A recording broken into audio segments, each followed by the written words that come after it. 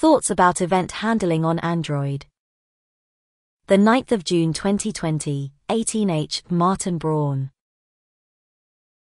In the previous article of this series, we discussed publishing a view state from the view model, which is then observed by the view implementation, rendering content on the screen. However, not everything that the view model has to notify the view about can go in the view state. Why? Because the view state is a somewhat permanent, sticky kind of state. For example, if the view goes through a configuration change, and observes the view state again, anything in the view state will be rendered on the view again.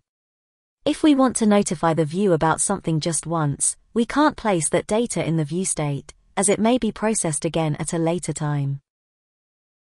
A frequent use case is notifying the user with a brief, one-time message when an operation completes, whether it was successful or failed.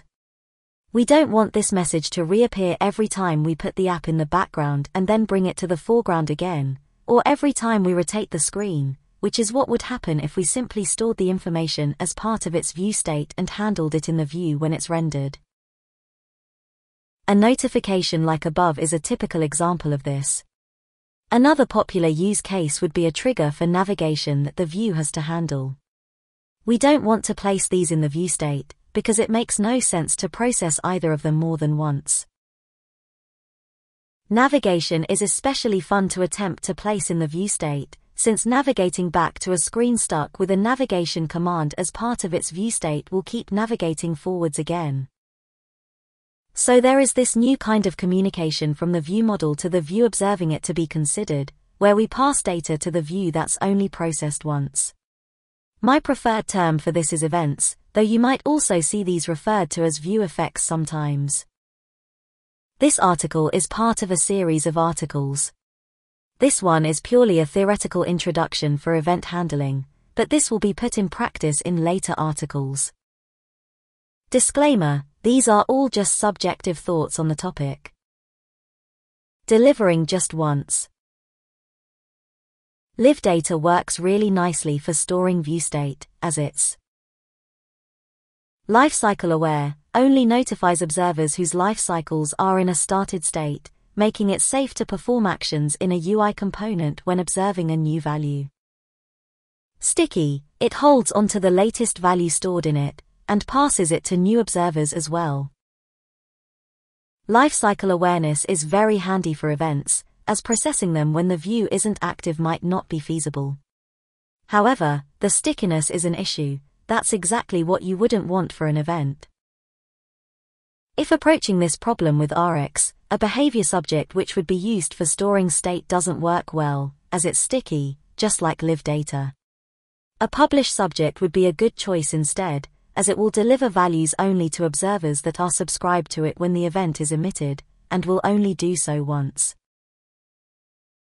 However, the lifecycle awareness is missing here. What if the observer is not connected when the event has to be sent, or if it's connected, but it can't process it at the moment?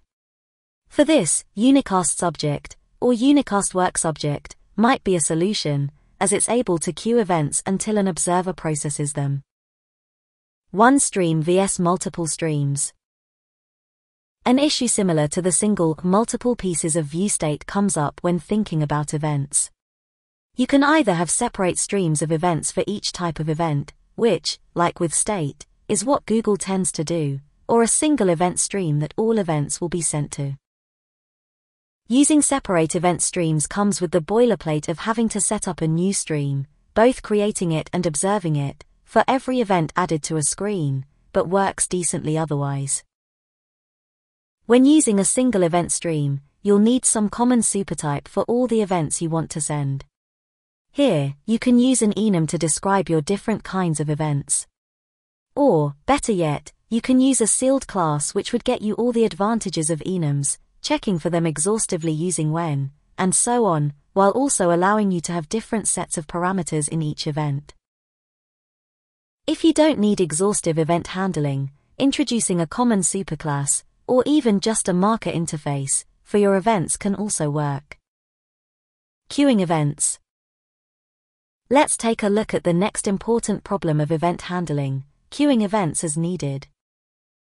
If you're going down the Rx route and a unicast subject works in your implementation, then this is handled already.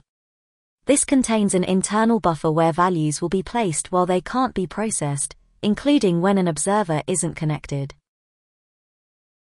However, live data, for example, holds onto just a single value at a time.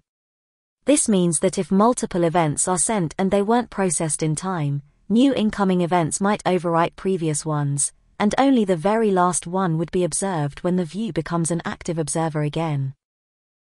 This problem is more prominent if a single event stream delivers every event, but it can also happen if you have separate streams per event type. Multiple events of the same type sent before they can be processed would still mean losing some of those events. Multiple observers. The next thing to consider is multiple observers. Since events are emitted by view models, which may be shared between multiple fragments, the question of what happens to emitted events when the view model is attached to multiple observers should be posed.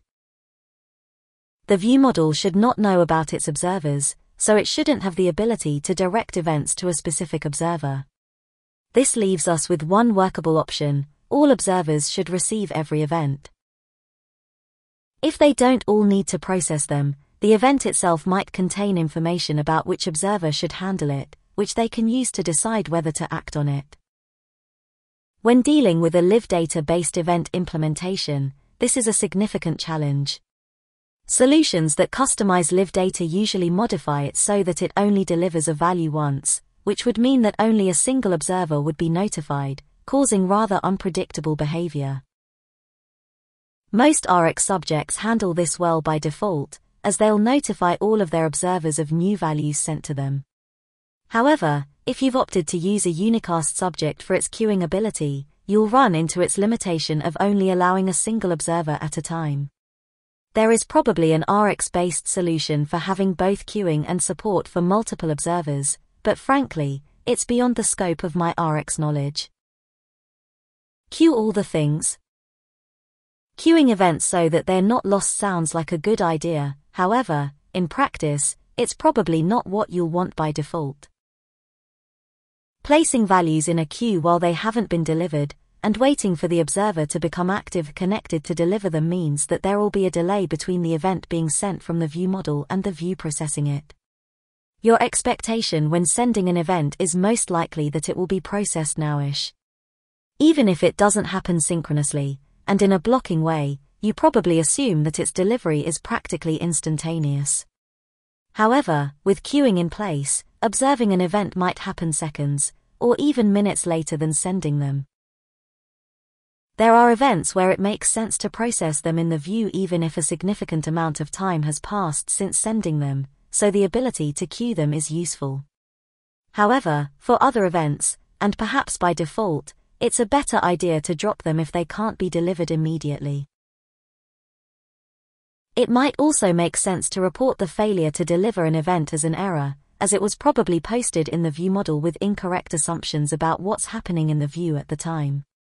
For example, a navigation event was sent to a fragment that's not currently the one in the foreground.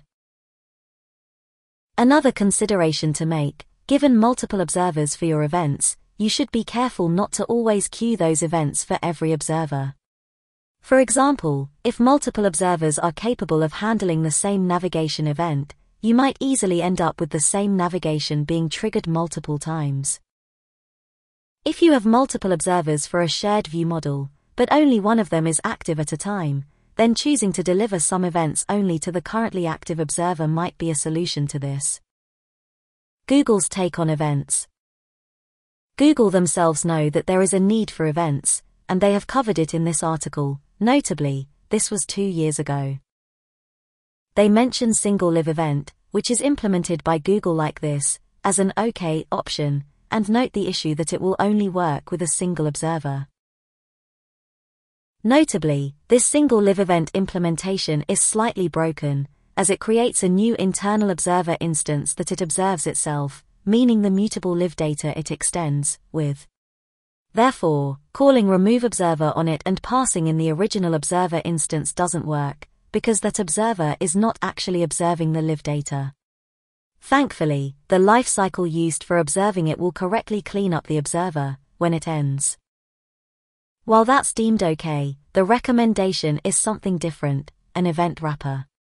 This is a generic event class that holds the concrete event object inside it, and its observers can either peek at that value, or take it, the latter of which marks the value as handled. This ensures that it's only handled once. This is a safe solution as far as the requirement of events being handled once at most goes, though it introduces some boilerplate around creating and handling the events. It's not without its issues though. Multiple events of the same kind are not queued, as it's meant to be used inside a regular mutable live data, which only holds the latest value sent to it. If you post multiple events on the same live data, some of them might not be delivered. For different types of events, you'll likely create separate live data instances, more boilerplate for pairs of mutable and non-mutable properties, plus setting up their observers. Finally, the syntax of using these events isn't great semantically. _navigate to details. Value equals event, item ID. Does this assignment really feel like sending an event? Additionally, do you really want to type the name of a backing property starting with an underscore to send an event? Conclusion. That's a wrap for event handling theory. Hope you'll consider the problems listed here in your own application's event handling solutions. To quickly recap them. Making sure to only deliver events once. Choosing between a single stream or multiple streams for events. Supporting multiple observers. Queuing events while they can't, or shouldn't, be delivered. Not necessarily queuing every event by default. If you've missed the previous article discussing state handling the same way, catch up on it here. Thoughts about state handling on Android. Continuing on the state handling topic, you might also be interested in designing and working with single view states on Android. Stay tuned for upcoming articles, which will get to actually implementing state and event handling. Thanks to @StuarMetal, @Juinden, and @ItsBarter for their input on this article.